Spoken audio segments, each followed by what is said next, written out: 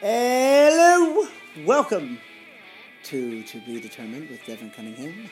That would be me. Episode 25. We made it. Took a long time, but we got here. So thank you to our to all of the faithful dozens of listeners out there, the dozens and dozens. I appreciate it. Don't mind the music in the background. I'm recording this intro in the music office right before church. So there, the orchestra. We have an orchestra here at Cal Tab because that's how we roll, and we're just doing a little warm ups, little rock ages, and so there you go. You get to enjoy that in the back. Today's episode, I don't really have too many announcements quite yet. We do have, like I said on the last episode, we're going to be revamping a few things, getting some things situated for the future. I'm excited to bring that to you. But I'll talk more about that once things are more concrete. Until then, I think it's good we just get right to it. My guests today are two returning previous guests. Of course, the future Dr. Andrew Herbst, quite a smart fella, and a TBD favorite, Vincent Cole Roberts. These awesome guys are going to fill us in on what they've been reading. These are proclaimed intellectuals, so we're going to put them to the test, and you're going to enjoy the conversation. We bounce around probably more than any other conversation that we've had on To Be Determined at this point, but it was a lot of fun, and I hope you enjoy it. So here it is, episode 25, Vincent Roberts and Andrew Herbst. Buckle up, and let's get to it.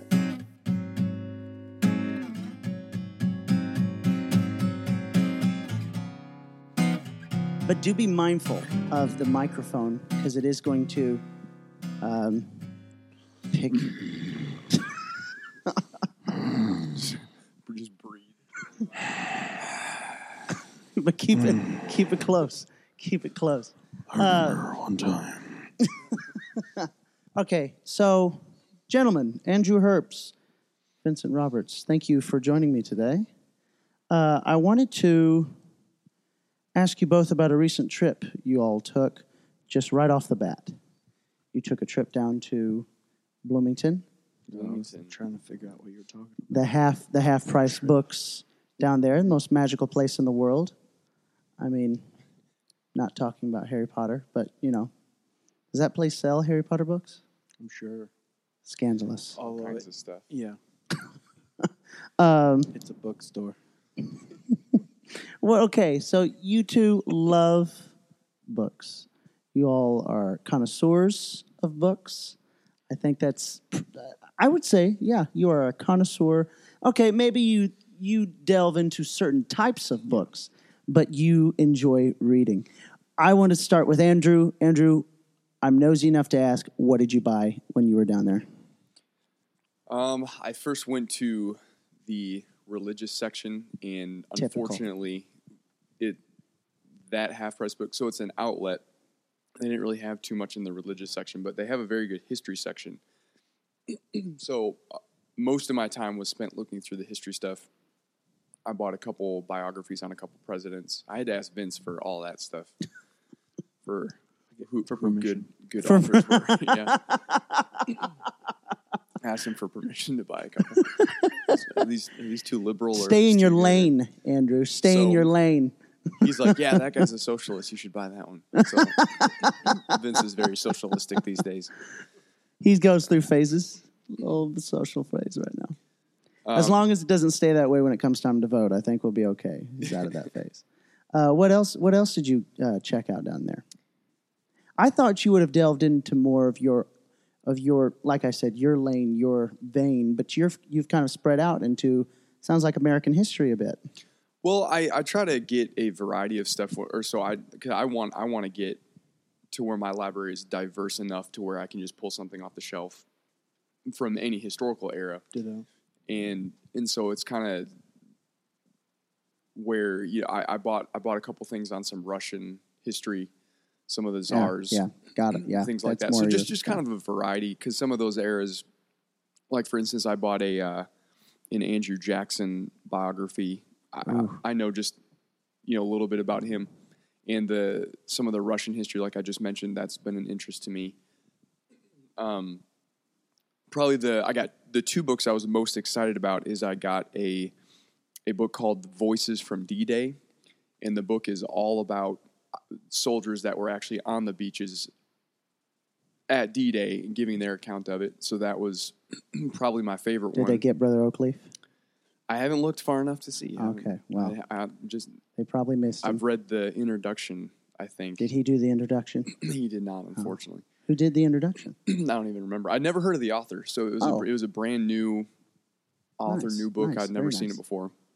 And then the other one that I got that I was really excited about was called The Calamitous 14th Century. What? Because what is that? The 1300s were, if you were living in Europe in the 1300s, you literally thought the world was going to end. That's not an exaggeration. Because you had the Black Death, you have major problems in the Catholic Church, what they call the Avignon papacy, where the popes moved from Rome to France, and they lived there for 70 years. Yeah. Some of the most despicable popes lived in that era. You have the 100 Years' War between France and England, and you have just these massive issues, the Black Death killing millions and millions of people. So it's just a really interesting era because there's just so much conflict and just so much craziness that's going on. There's drama. Lots of drama. You have some of the first, what they call like the pre-reformers, people that were trying to correct the Catholic Church, and some of them even trying to break off from the Catholic Church. You have some of the first English Bibles being written or translated rather in this era. So the 1300s is a very, as you said, dramatic time period. And so that author was Barbara Tuchman, and she's a pretty celebrated author from what I've seen. I own one of her other books that I'm trying to get into as well, but I was excited about finding The Calamitous 14th Century. Well done, Andrew. Well done. Vincent, what did you pick up when you were down in magical Bloomington? Lots of love poetry. A lot of biographies of Stalin and Lenin and Trotsky and wonderful Communist Manifesto. Know the enemy, or and some Noam Chomsky. No, when you said that, when you asked him that question, I knew I would get the same question, and I don't remember. Nice. But I do have a lot of them in the car right now because I think I've got. We can pause. We can pause. But I guess of note, I got a couple of Richard Nixon's books that he wrote himself. One is called In the Arena, which I thought was a great title for Richard Nixon. Why is that a great title for Richard Nixon? for someone... And gentlemen, let's make sure that we really conscious of the mic there. Yeah, get right into it. For someone that obviously has a very... he's known as one of the worst presidents. If Watergate wouldn't have happened, though, historians have postulated that he would be remembered as one of the most successful presidents of the 20th century because of some of the stuff he did. Now, we know, based off his personality, he was kind of a character. But it's just funny to me, too. I can see him, I guess, sitting there writing a book. We're going to call this one In the Arena. He wrote this? Yeah, this is his book. Oh, wow. Yeah. So it's, I didn't read any of the reviews. I saw Richard Nixon. I bought it. Last time I bought one. That's an easy sell. Last time I bought one of his books, and I bought Kennedy's books. I think Kennedy only had one book, but it's Profiles in Courage. So I bought that as well, and then I bought the Aeneid. Is that how it's pronounced? The Aeneid by Virgil. Yes, that's a classic. From Andrew. And then me and Andrew both brought a book. You know it's old when the author only has one name. Yeah. Well, he has a full name. Sure. I just don't remember what it is. Or it's like a formerly known as Prince. 3-word Latin. Yeah, you can edit that part out. No, we're keeping it. But what is that about?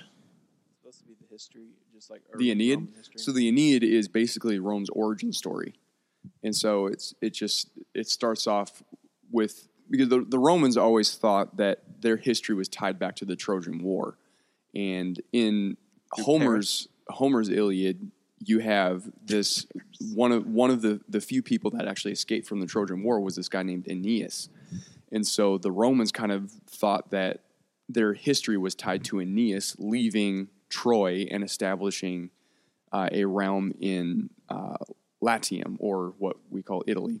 And so that story, the Aeneid, was written by Virgil 800 years after Homer, and it's basically just about how Aeneas went from Troy to what becomes Rome. So it's beautifully written. It's considered to be one of the greatest Latin poems. Virgil was the greatest Roman poet, and so when you read it, you do get a sense of beauty when you're reading it in kind of the poetry and the style. And it's just a good story too. When you're reading something like that, Vincent, do you feel like do you think you're just going to have to? Is that a book you're going to have to prepare yourself to read? Like you got to go to the park, you got to find a nice place, or can you just plop that open and dive right in? Well, I would classify that as something different than anything I've ever read, really, because we were assigned the Odyssey in high school, and I didn't read it. But I passed the Sister test. Goddard. Yeah, well, I passed the test, and I remember reading portions of it. So I don't know what the deal was, but I cannot remember hardly anything from it other than what's just permeated pop culture. But like the sirens and the Cyclops and things like that, which I could have been in the Iliad. But I've not read any older, like ancient poetry like that, so I don't know. It'll be a new experience for me. But like as far as books that are lengthy, like I bought last time I went to this sale for $1. I bought a copy of a biography on Louis Mountbatten. Yes. How far did you get into that? I never even started it. I thought you started it. No. Oh man! But it's one of the I'm ones I want to get disappointed. to. But it's such. I thought there was a bit of an absurdity to me buying it because he's such a minor character, really, in history. He's a major character in That book was thick. the Windsor family, Okay. the royal family of England, the current royal family. He too was a grand child of Queen Victoria, but he's in the grand scheme of things. If you're looking at the history of the 20th century, he's not that big a character for such a large biography. And Okay. the fact that that who I am, You're an American history buff. someone from nowhere reading a book. Do you about disagree? Do you think that this man is not worth Never the book? even heard of him. Vincent, do you feel you rely too much on Andrew for your book selections? Are you losing your independence? Not just Andrew. Maybe other people as well. Maybe a conglomerate of other people. No, I still buy a lot of no. books that no one would care to read. Like what? What was besides the Louis B. Batten? What wait, the book that you No, I just said like that guy we just talked about, the one that nobody's ever heard. Yeah, exactly. I bought a couple older Louis B. books like that have Louis nothing B. to do- Batten, that was his name. Louis Mountbatten. The fact that he's getting this much play on a This podcast. is the most anyone has ever talked about him on a podcast. Yeah. So good. So there you go, Louis Mountbatten. He was killed by the IRA. They bombed him to death. They assassinated him. Sure, It only took one. to a nicer guy. It depends on if you're Indian. But he, I feel like he's already gotten enough play. I want to know, what is it about ingesting words on a page that sparks your interest, that gets you excited for it? So, Andrew, we'll start with you. Right after you took a drink there. Well, I think, number one, you retain things a lot more when you read them than if you are watching something. I have not done extensive research on this, but from the little bit of stuff that I've looked at with watching, I use YouTube as a tool quite a bit with history videos or biographies or whatever the case may be, but you retain things more scientifically when you are reading them off of a page, not even just on a screen, an iPad or something, but when you're reading them, you retain it more. And I think that books have a depth that videos and even podcasts do not have, because you're going to get easy now. No, I love podcast. I've been trying to listen to a lot more podcasts lately, but books have a depth, and you have these authors that are spending a vast amount of time in researching things. Whereas usually, if you're watching or listening to something, they might get in depth on a couple things, but there's just so much more things that you can get out of a book. Or if you're on Wikipedia or whatever, you're not going to get history stories from Wikipedia. You're going to get kind of the outline of the event, but there's no color. There's nothing, when I'm reading books, you're reading stories, and you're putting pieces of a puzzle together from a historical perspective. Yes. And so there's a time, I think, for the kind of Wikipedia research where you just want to get something quick. But if you want to get into something really in depth and have some substance behind it, you got to open a book. That explains so much about your presenting style. Like when you're up teaching or you're preaching, you go real deep into it. You have so much content. I mean, don't get me wrong, I like it. But that explains so much that you admire how a book tells a story. So that's how much you're ingesting it. I just think it's fascinating. You may not even mean to do it, but it's how you communicate. Would you disagree? No. Okay. No, I did hear what you said. No, I wouldn't disagree. Yeah, I think I'm pretty on point with that one. But Vincent, what is it about the page for you? Details. Okay. Because I love details. And so, I end up, if I were to watch a movie on something historical, I would be researching it afterwards anyway, online. Probably during. Reading and during, depending on if something struck me. I'm like, did that really happen? Check your sources. Yeah. Trying to think of something recent, but I guess I haven't watched anything historical in a while. But yeah, same with YouTube. I think YouTube is a great resource for getting lots of information quickly in a condensed form. But if you really want to know something about something, you have to read it. So far we have not topped that as far as information goes. I want to switch things up just a little bit and talk about the fire at Notre Dame this past week, which by the time this comes out, this will be a bit passé. But still, to me, it's a big deal. I pose the question to you two, is this a tragedy? Andrew, I'll start with you.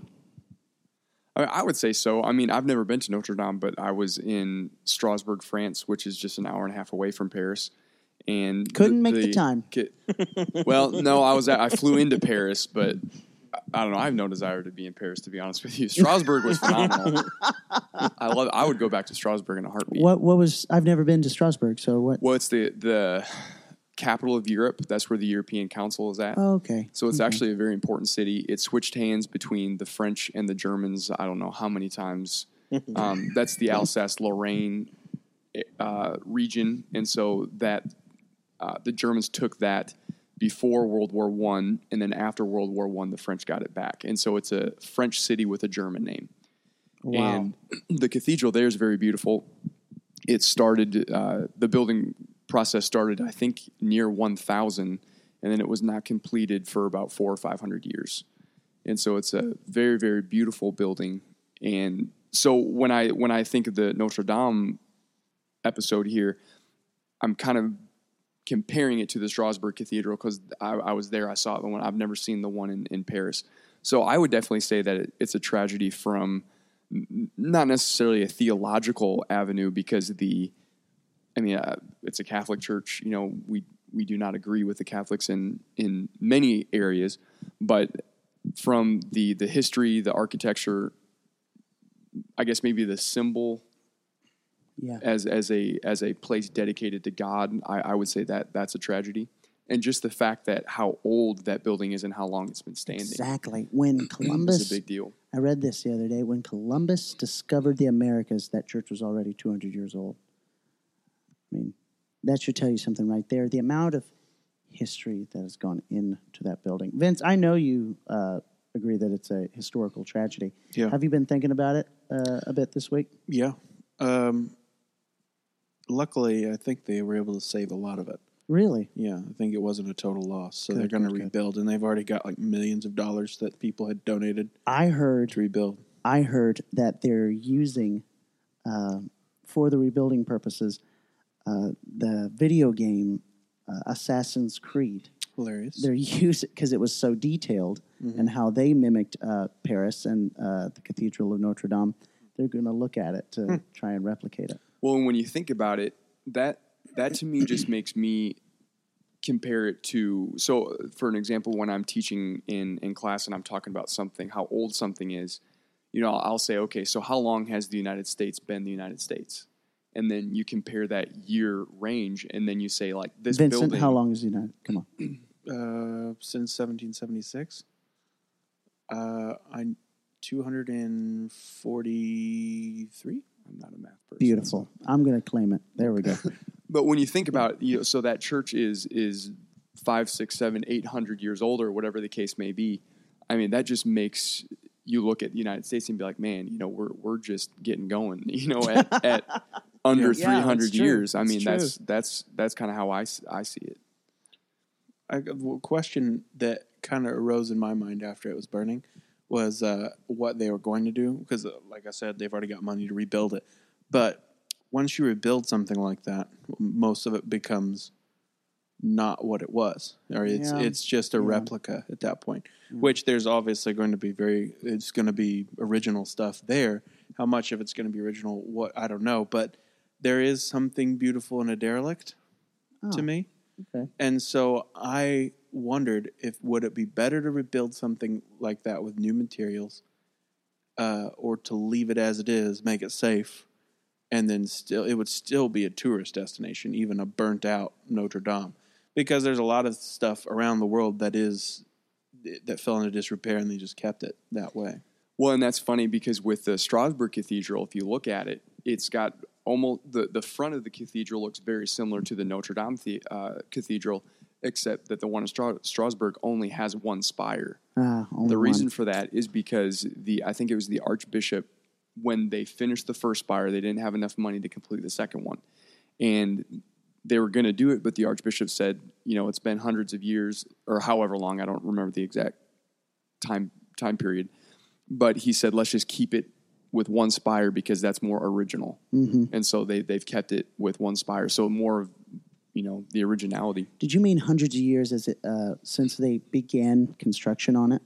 Well, because I know it's generations work on. Right. Yeah. On from when churches. they started that cathedral in the 1000s in Strasbourg, it took them 400 to 500 years to actually complete it. Because what you have is you can look at the stages of the process of it being built.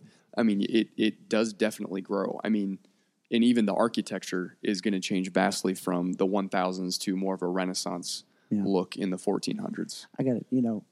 I was blown away being in Rome, but then I think it was what's that huge cathedral in Vatican? The Vatican in Rome, but there was another one that in Milan or Venice. It was Venice. Okay, Church of St. Mark's in Venice. St. Mark's. Yep. And St. Mark's had the most, just everything was so detailed. And when I found out that this doesn't, it didn't just go up in a year. This was families dedicated their lives to the purpose of not just building it, but constantly restoring it, constantly fixing it. I mean, I'm sure there's I don't know if it's still that deep, but I'm sure there's an unofficial family that's, or families that are put in charge of restoring or on the docket to help with the restoration of... Or corporation. Oh, probably corporation now. But, I mean, say what you want about, the Catholic Church itself, the dedication of the people preserving God's house. That inspired me a bit. Even though, they thought by doing these works that got them into heaven, that was a bit askew. But that dedication to it really inspired me there. Now, let's talk about Rome real quick. Have you been? I've been to Rome. What did you think of it? I really enjoyed it. Saliva thought it was dirty. Yeah, I was trying to think of a nice way to say it. But Yeah, parts of it are dirty, and you really, I'm not someone that just goes off and says, oh, you can feel a spirit, that kind of stuff. I try to be kind of careful with that type of phrasing, but you really can feel something when you go there. Really? And I think in a negative way. When you're walking through the Vatican, you can just, I don't want to say oppression, but whatever it is, you got the statues all over the place, and you got people in there that are basically worshiping these statues. I don't know another way to put it. But maybe I was just carnal when I went through. I was in high school, but I gotta say, I was overwhelmed by the art and the beauty of all the architecture, and even the landscaping just blew me away. Now, I say that with focus on the Catholic Church. In general, I absolutely loved it because ancient Rome was what got me That was a conflicting trip history. for you. Well, we did a lot more with regard to the ancient history than we did with church history. Okay. But I will never forget when we were going to the Colosseum, the Flavian Amphitheater, and we were in the underground subway, and we walk up the stairs. We're across the street, and you walk out, and across the street is the Colosseum. Wow. And I still remember that so very vividly, and it's just massive. And then we had a tour, and we got to go all around it, and got to go on the reconstructed floor, and just all that stuff. Rome is what got me into history in the first place when I was 10 or 11. Oh, when I went to Rome. Yeah. So when I went to Rome, 10 or 11? No, when I went to Rome, it was 2014. So I was 23. Where's Rome at on your list of places you want to visit? It's in Italy. Oh, yeah. Okay. You know what? It's one of those. We're not going to have it. Where is it on your, if you had a list up there, probably in the top 10. Top 10? Yeah. Where's number 1 for you? That's hard for me. Because Normandy. It kind of goes. Normandy is high up there. Great. Now we're back in France. It goes back and forth. I would love to go to Normandy. I'd say Rome is high up there. Venice is high up there. Paris is high up there. London, very high up there. Trying to think of places outside of Europe. I would like to go to Moscow, St. Petersburg. Those are in Europe, I know, but. Do you think of England as... Jerusalem is very high. Jerusalem's probably top 5 for me. Top 5? Yeah. Do you think of England as the motherland? In a way. Because the Queen Mother is there? Yeah. If I was to have a queen, I'd want her to be my queen. But she's a classy broad. But, yeah, I don't know. That would be Jerusalem, London, Paris. Paris and Normandy are not that far apart. That could easily be one trip. Well, a lot of places in Europe, even in different countries, could be one trip. You've been to Jerusalem. Yep. What was your experience like? I loved it. Jerusalem was phenomenal. Was there any times where you felt in danger from the conflict? Well, I'm trying to figure out how to answer that. We had one situation that was interesting. We were in the old city, and we're in the marketplace, which if you've been there, it's shops and shops and shops, and some of the time you're kind of inside, the other time you're outside, and if you don't know where you're going, you would get lost and never find your way out. It's crazy, but it's also just a very great experience. That sounds like But fun. when we were there, we were kind of wrapping it up. We were about to leave, and there was, I don't even know, it was an ambulance, but not like a car. I don't even remember exactly what it looked like. It was just like a three-wheeled kind of thing. Some kind of siren. He had some guy yelling at the top of his lungs. And what had happened is that there were these soldiers, and this lady, for some reason or another, attacked one of the soldiers, and they shot her and killed her. Wow. And you saw it? No, we didn't see it, but we heard about it later. But we were in the same area. We heard the commotion and all that. So it wasn't like we didn't know what was going on. And thankfully, we got out and everything. When we were at the West Wall, the only structure that was connected to the temple that's left standing, it was a part of the foundation, so it wasn't the temple itself. But we were there at night, and when we were leaving, there was a lot of people kind of at the exit, and then soldiers with very big machine guns all over the place. And so it didn't look like things were crazy or going to get crazy, but there was kind of an uneasy interest. It could go I guess. somewhere either. Yeah, and you didn't. I don't remember feeling any crowd tension. You know how you can just kind of walk through and you can kind of see something's going on. I didn't see that or feel any it. of the spirits at the Vatican. I'm pretty. So those were the two things I would say, but I never felt concerned or worried at all. Did you go to the Wailing Wall? Did you get the West Wall? Yeah. Oh, the West Wall. Yeah. Did you catch anything? I did not. Did you put a prayer in? I did not. No. Okay. Do you have any questions on his trip to Jerusalem? No. I want to know, because it's not like you're with him all the time. I understand that. And somebody as dynamic as Paul Mooney, what was it like being on that trip with him? Well, so I went in 2017, and that was right when Sister Mooney was having all of her medical problems. He didn't get to go. Well, no, wait for it. Okay, I'm waiting for it. So for that trip, I'm trying to remember, it was just under 2 weeks, I think 10 or 11 days. And the last 4 or 5 days, we were based out of Jerusalem, and we would take little day trips out, but we were in Jerusalem for those last 4 days. And so the first week or so, Brother Pedigo was leading the trip, and we were having a great time. Well, then when we get to Jerusalem, we got there the first day, and we went to this hotel where this from my memory, a very world-famous artist, a sculptor, and he created all kinds of so in Pastor's office the Samson, and so this guy was the one that created those little artifacts, and so we were at this hotel for what seemed like forever, and there was a few people still looking, and a couple people that had bought some things, and I'm kind of thinking, okay, why are we still here? Let's go. Well, then all of a sudden the doors burst open, and Brother Mooney walks in, of course. And he's like, "What's up, entrance. everybody?"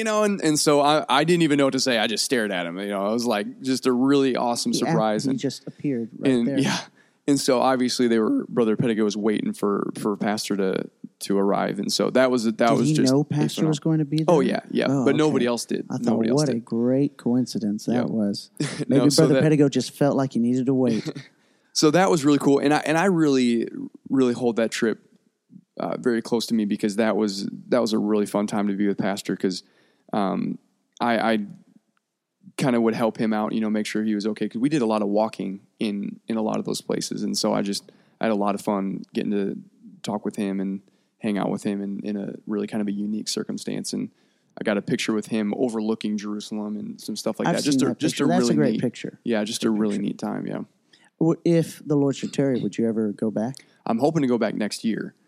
Preston Keller is doing like an archaeological trip that I really would like to go on. Is Preston Keller into all that mess? Oh yeah, yeah. No, he just figured he'd organize a trip. He found a niche market, and he's just going to exploit it. So there are so many places so far. So many places in the world that I would like to go, but I would love to be a part of an archaeological trip. Let's take a break from those two and check in to see how was Bryson's day. Bryson, how was your day? My day was lame. Why was your day lame? It was boring. I had more time in it than I wanted for my day. Let's pause. Pause. Your complaint about your day is that you had too much time? When you don't have many things to do in your day, when you have too much time, it gets very dull. No one can feel for you there. I don't care. I just don't care. For me, it was dull, and I'm all I care about. Oh, well, I'd say you're at that age, but I think you're just there for the long haul. That's like a constant. That's fine. You're coasting on that one. That's fine. If I just constantly complain about how boring my day is, I think I'll have a good life. What are you going to do when something exciting happens in your day? Just going to panic. I'm not going to know how to take it at all. But that's a big what if. That's a huge what if. Let's think about something exciting happened tonight. Because so you valeted tonight. Yep. Because you're a valet, and we've explained that out in this thing. It's canon. Since our hiatus, you've had a new position. You're no longer selling vacuum cleaners. Door to door, no. Door to door. You're no longer working at the FedEx, getting rid of all of our packages that we paid for.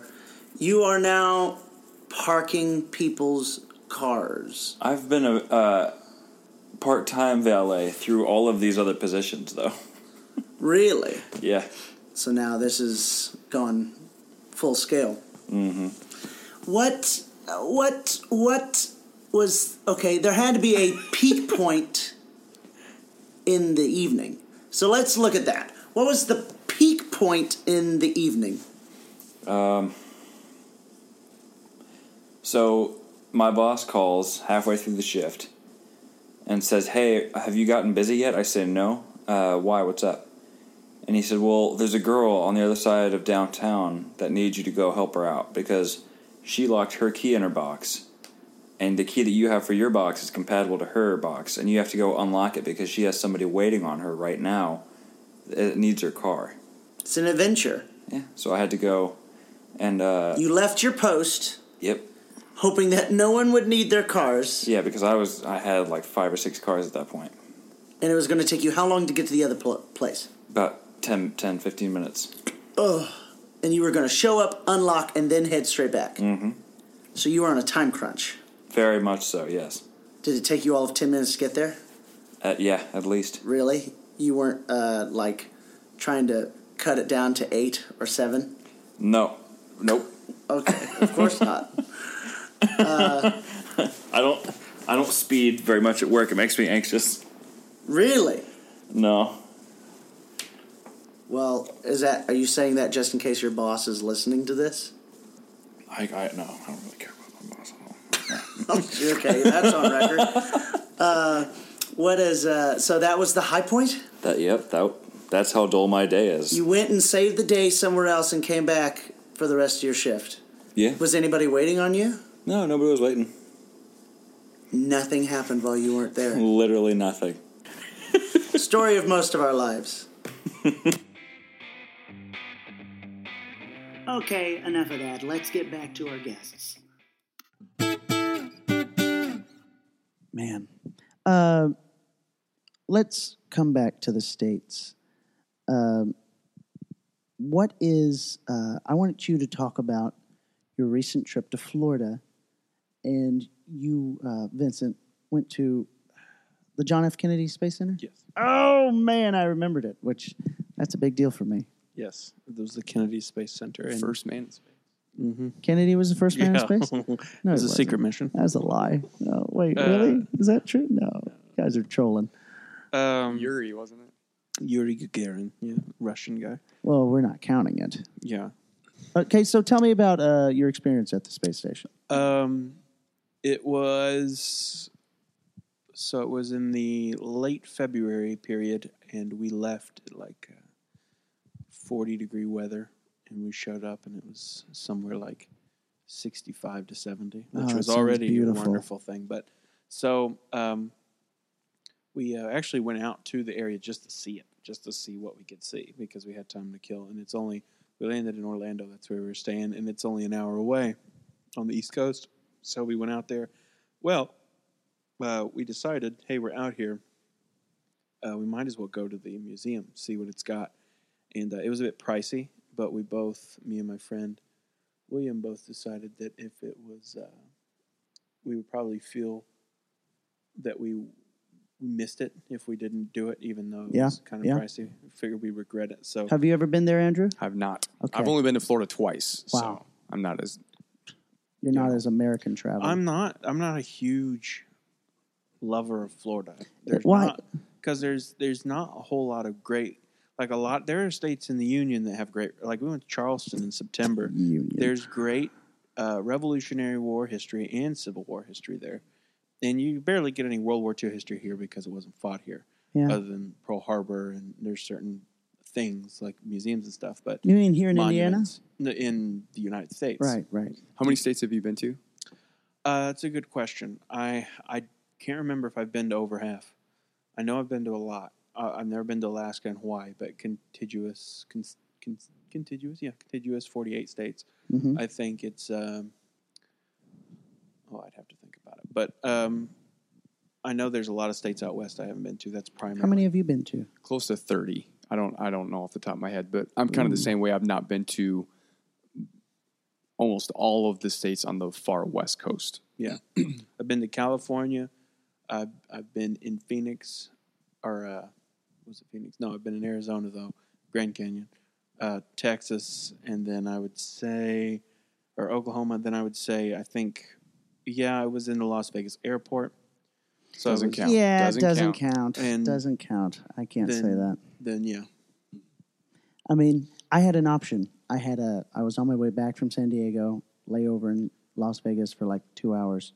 So I'm sitting in there watching people because there's slot machines everywhere. So I'm just sitting in the terminal watching, this lady looks like the same dime in time after time. Eventually, there's a call over the intercom saying, we have an offer for somebody who's willing to give up their seat. You'll have a hotel downtown and, a voucher for food, a voucher for this, and a show. And I was like, oh, man, that would be super cool.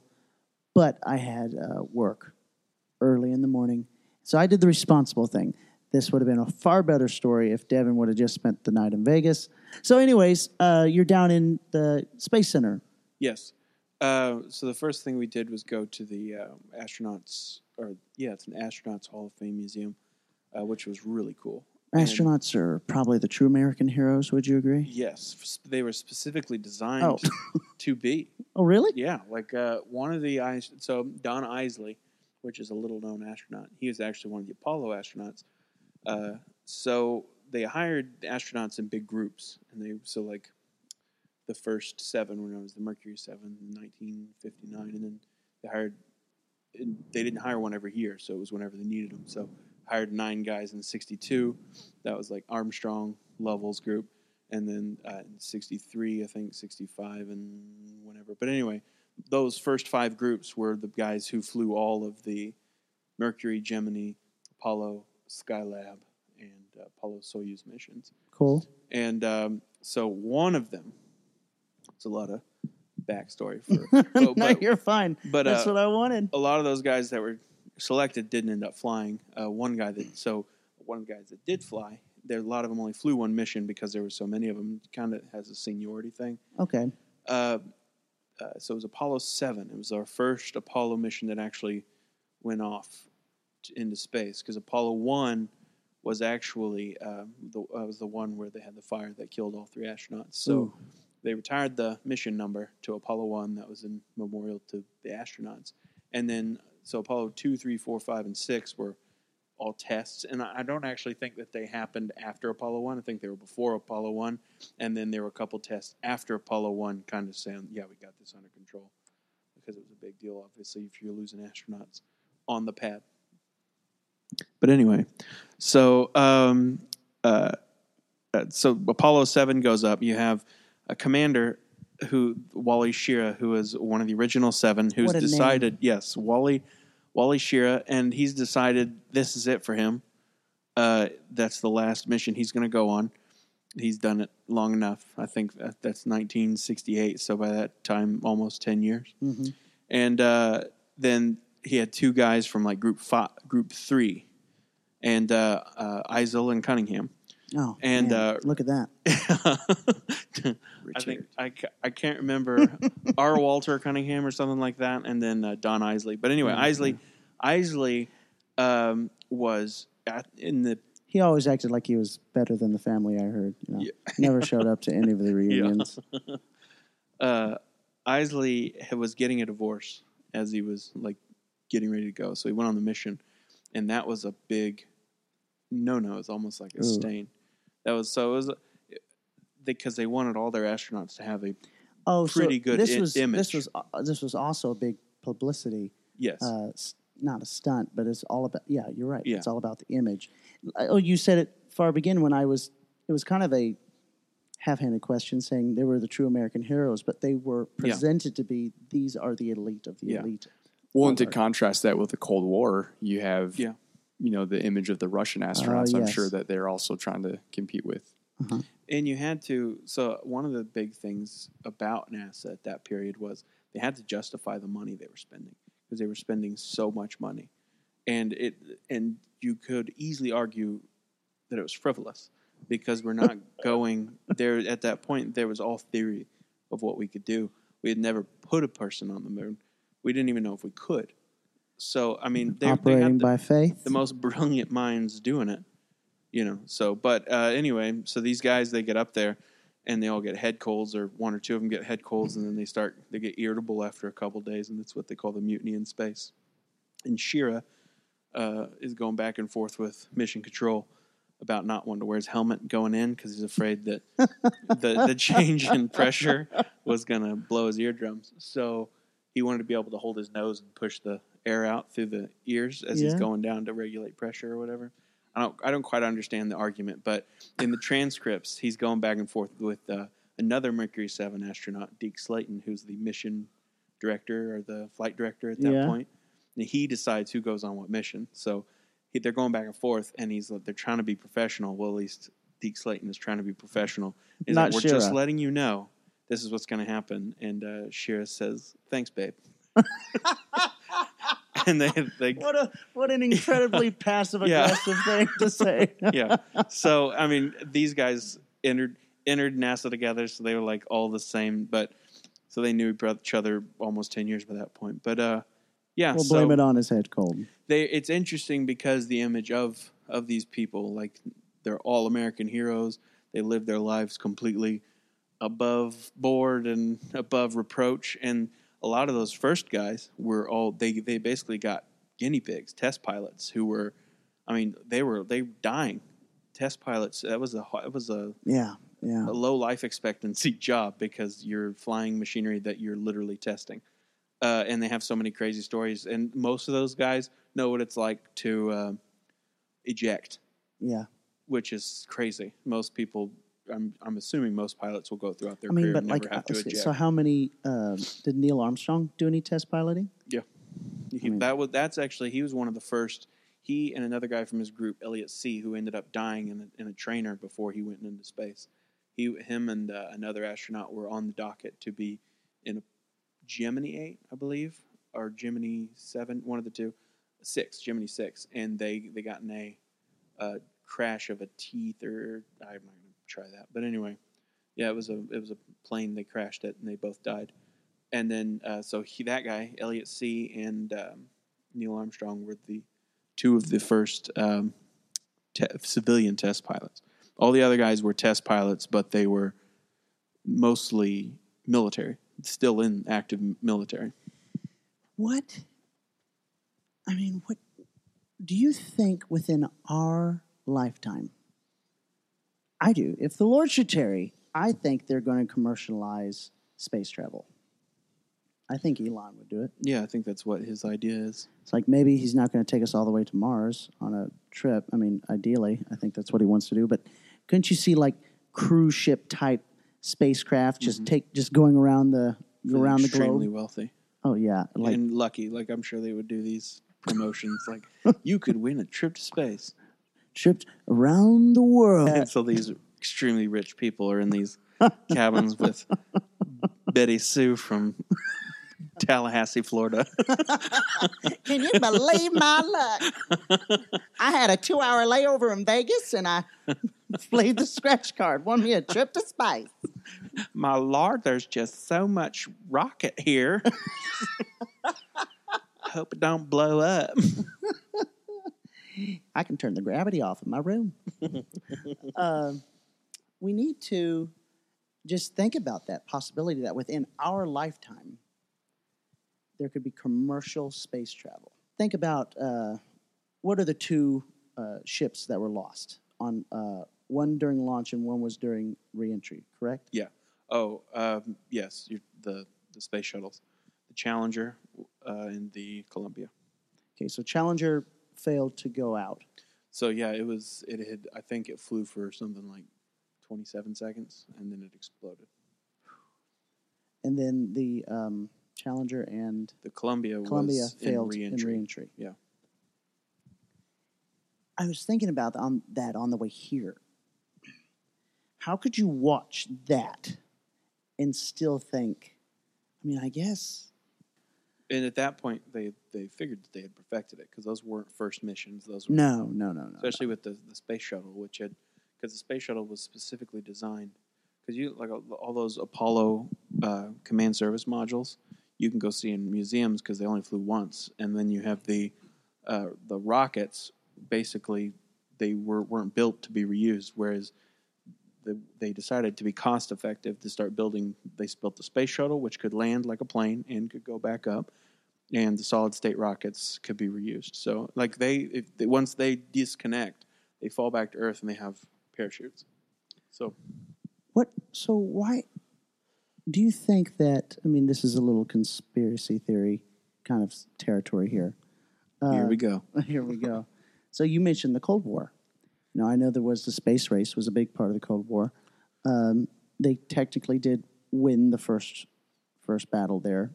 They got a man into space safely down to Earth. Not only that, they won like the first 3 or 4 battles. Really? Because they were the first people, or they got the first. Sputnik, first satellite into space, and then the first man into space, and the first EVA, which is extravehicular activity. So you get them up in orbit, and then they get out. And we actually had a mission planned for that to be the first human EVA. And as they were getting ready, they did it. So I think there was one. You know more that was on milestone. purpose. Well, it all was on purpose. Yeah. They knew our schedule, and they were just going to make us look. There like was idiots. one major mission that we moved up because we knew that they were planning it, something like that. we are a bunch of petty people. Yeah. Well, if you're trying to justify the amount of money you're spending, you got to beat them somewhere, and we did beat them to the moon. And I don't think they ever went. I don't think the Soviets ever made it to the moon. I mean, then they're really not that petty. No. I mean, if they were as petty as they were making themselves out to be, they would have gone to the moon, took video of them pushing our flag over, Yeah, and then lighting it up. Yeah, It's interesting because eventually, like there's the big view is that we just outspent the Soviet Union. That's how we beat them because they just couldn't. They ran out of money. They ran out of money, literally. So I think that was the deal. We could go further than they could. They could probably beat us to as far as they could go. But it's also, I mean, there are benefits to having a state-run everything because then everyone has to do what the government says. It's different when it's a civilian-run organization subsidized by the government using people who have a lot of personal liberties. But I mean, I would say for as much as NASA, I mean, they really worked hard. I mean, to think about getting a man to announce you're going to put a man on the moon, and I think Kennedy announced it in 1962. And they got him in, he said, within this decade. And they did in 1969, so 7 years. what was that book that you got in regards to Russia? Was it a certain time period, or what was it? This time the book I got was on just a general history of the Russian czars. So about the 1500s to the early 1900s, and the last time we went to that same book sale in the winter, it was a blizzard, and that's maybe another story for another time. But that time I got a few more books on the Russian Revolution, Nothing will stop you. 1917, and then kind of another book, I think, on the Romanovs. So the specific, the last Russian Tsar dynasty. So this last book, though, was about the 1500s to the early 1900s. And then you got the book on Nixon. Got a couple books written by Nixon. By Nixon. One was his memoirs, I believe. Okay. And then one was In the Arena was a lot smaller. I got to tell you, anybody who knows you well enough knows that when you dive into a subject, you kind of immerse yourself. Mm-hmm. It affects your personality.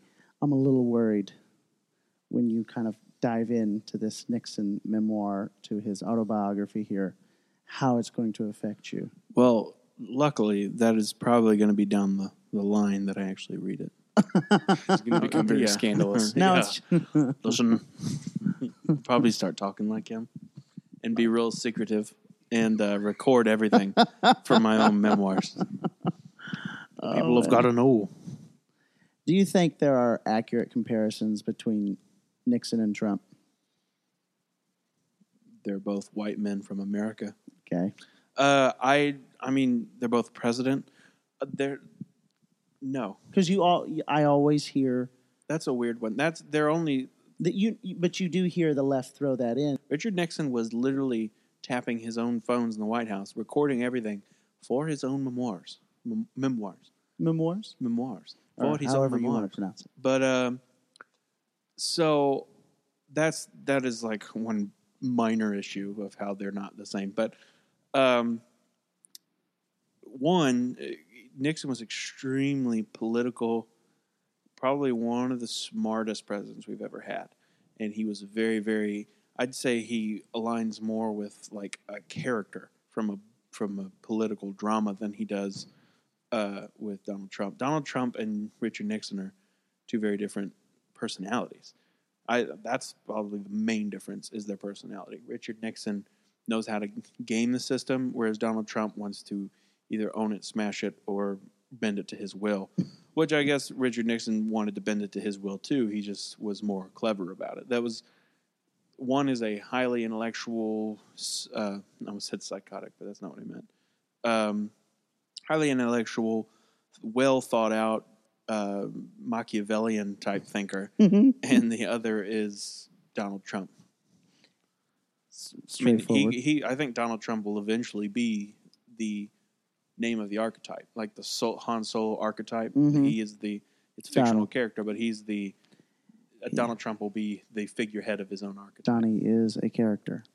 I have one of my favorite birthday presents I ever got was a troll doll, but it's of Donald Trump with his hair just bright orange, swooped to the side. It's awesome, but it's accurate because the man is he trolls. I think he does. I think he trolls the media. Yeah. I think he knows exactly the buttons to push. Yeah, I think it's funny because the media responds to everything as though it's just the end of the world, or they almost take everything too seriously. I think it's the 14th century. Yeah, and exactly, it's the end of the world. What a callback! So I don't know. I do think it's funny because I do think there are times where President Trump will say something, and like you're saying, maybe he's trolling, and then they just go. Yeah. The left will just take that. Well, there were certainly some trolls. Go crazy with it. Because I mean, just look at. I know there's people on social media who only post things to just get reactions, to just have people talking about their feed, their post, them. Just even though it's not necessarily good publicity, it's still publicity in some sense of the word. Not that people are ever going to forget about Donald Trump, or that he exists. Yeah, there's a lot of, I don't know. If I were, there's a lot of stuff that he has to deal with that I don't think, I wonder why he deals with it. Like, I don't know. Like press Maybe briefings. he's obsessive. Maybe he just gets it in his crawl and he's got to get it out. Yeah, but I do think that it doesn't matter, even if he had a change of heart and he decided to become a very, less, what is impulsive, but that's not the right. He is impulsive, provocative. Yes, but he's very instinctive. Yeah, instinctual. That's basically what he is. But yeah, I think Donald Trump is so instinctual that's you. I don't see. I don't believe, or I can't see how you could string together a solid narrative of this is what I believe if you're all about instinct, because you're you dodge when you need to dodge, you dip, whatever. He zigs and zags. You zig or zag. He doesn't seem like he has a master strategy, and then he does all that stuff to figure out how to get it. There's a great analogy about a compass. a compass will always give you true north, but it doesn't know where the canyons and the mountains are. Yeah, yeah. So you may have to go around certain things, but I don't think that's what he does. I think he just goes out there. He's got core principles that he applies to himself, but there's not much more than those core principles. I don't know. I don't see much strategy. I believe people around him. I believe he surrounded himself with people who probably have a lot of strategy. Yeah, I agree. I agree. Jared Kushner's probably a strategist in a way, or a big way. I don't know. So, how do you think, Andrew, the church is handling the current PC culture? Let's say the church is in the United Pentecostal Church. Do you think we are, because we do have to... Conform. No, opposite. Because we do have to hold up the bloodstained banner at all times. Are we going to drown in this PC culture, or do you think we're going to build up a wall, build up a standard there? Well, I think you have to build up a wall and a standard based on biblical truth, right? Because if you can't name issues, you're not going to build the kingdom of God. And there are so many things that are trying to tear down the kingdom of God, that if we're not standing on our biblical principles and standing against the spirit of the age and the sin that's rising up in the world, we're not ever going to build a church. Yeah. So the church will cease to be the church if we conform to the culture. And I think that people are going to see us in how we're standing for truth or not standing for truth. And when we're standing for truth, there are some people that are going to respond with hostility. Mm-hmm. But then I've seen circumstances where even people that are totally against the Bible, in some cases very atheistic, and then some people just indifferent, to where they've seen myself or my family or other people that are standing for truth, and they're like, man, I really respect you for what you're doing, and you are actually what a true Christian is, because you're actually standing for what the Bible says.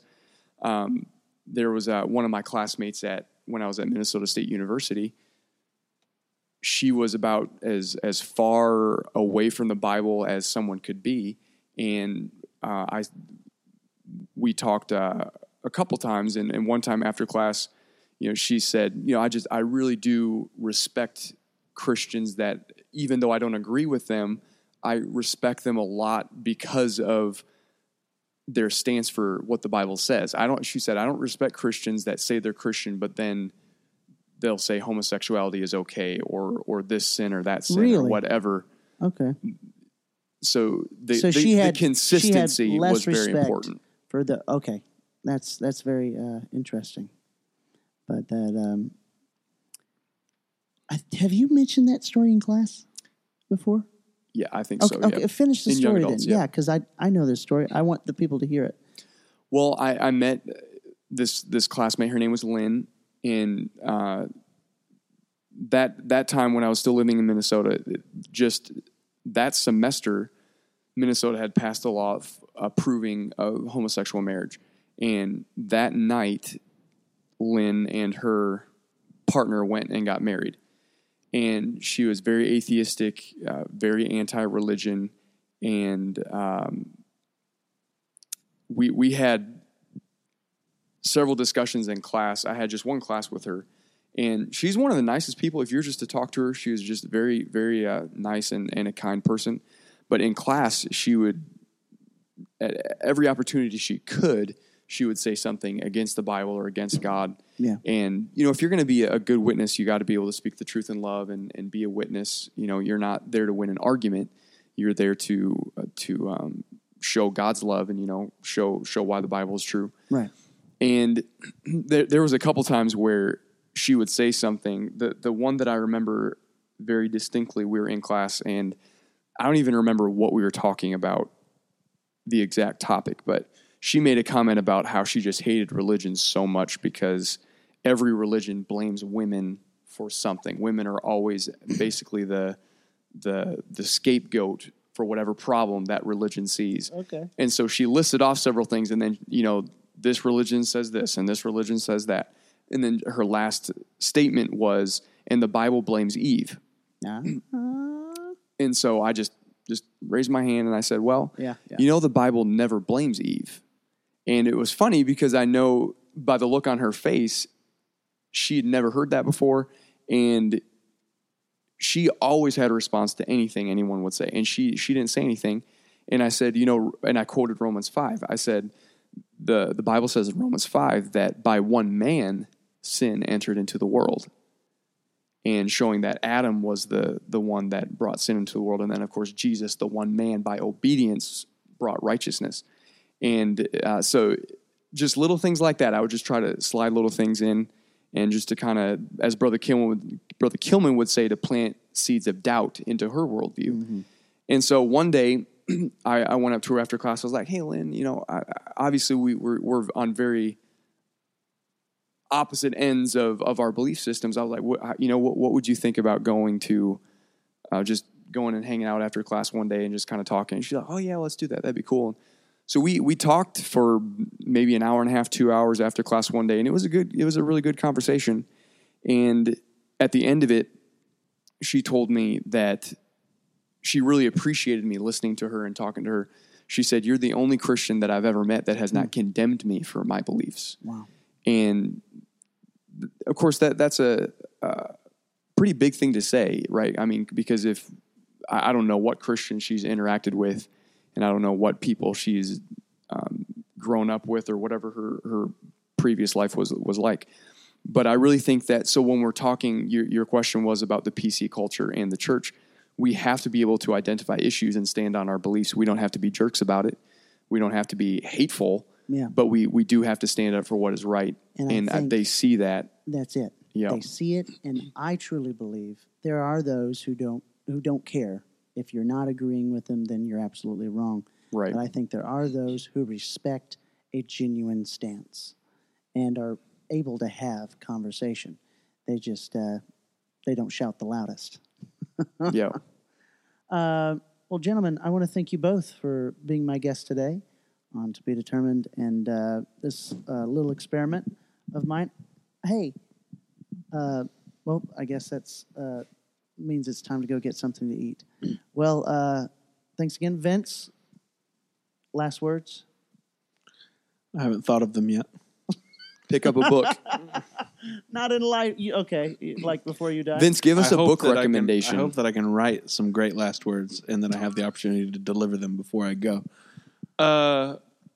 Good book recommendation? Just one. Hillbilly Elegy. Oh, what is that about?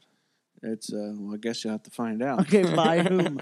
By J.D. Vance. J.D. Vance? Mm-hmm. Hillbilly Elegy. Okay. Andrew, same question. So a book I've been buying, so when I go preaching out, I'll buy this book, The Righteous by Sir Martin Gilbert. You buy it every time you go out to preach? Oftentimes I give it to the pastor. And you throw it out into the audience. No, I give it to the pastor as a gift. Gun.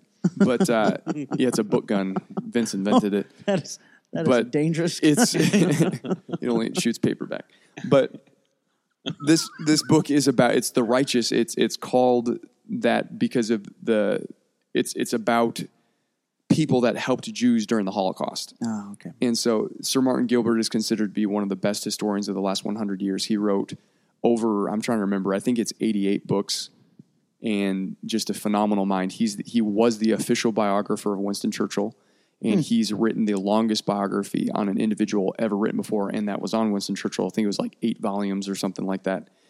And this book on the righteous is just a phenomenal look at a topic that we as a culture, I think we know about the Holocaust and all those terrible things, but there was a positive side to the Holocaust in the sense of the people that rose up against tyranny and the people that stood for helping their fellow human beings out. You got to be quicker on that last end of that sentence, because as a tall, blonde-haired, blue-eyed fella, you can't be saying the positive stuff about the Holocaust and then just delay on the delivery on that.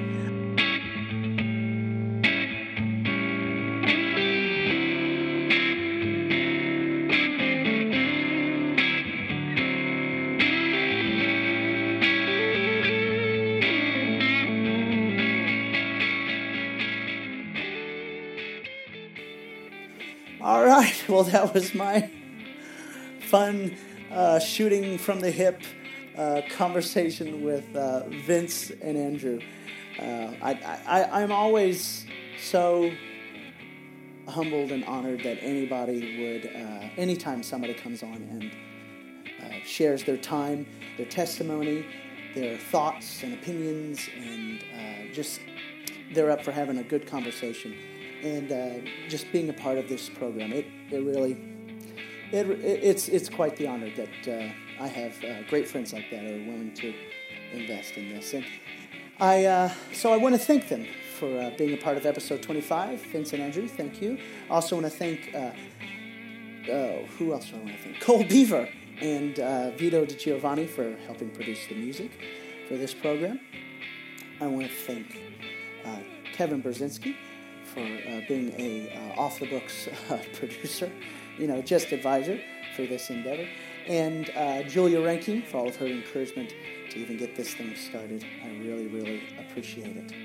All right, so stay tuned. One more. I always forget this, and it's the most important part. Thank you, listeners. If you've enjoyed this episode, make sure to tell others about it. Let people know that we're back on and that they need to get back on the wagon, get back to listening. We have so many exciting things coming up. But like I said, just stay tuned, stay close. We'll let you know in upcoming episodes. We have new podcasts that are being developed. And we have not just episodes of TBD, but by previous guests. It's just exciting stuff. So you're not going to want to miss it. So like I said, stay plugged in. Subscribe. And share the link, share the podcast. Let's grow it. We might have to start from the ground up again because of the hiatus. But it's okay. Let's do it. I'm counting on all of my faithful dozen to help this thing grow. So until next time, y'all, keep thinking on the good things. Down.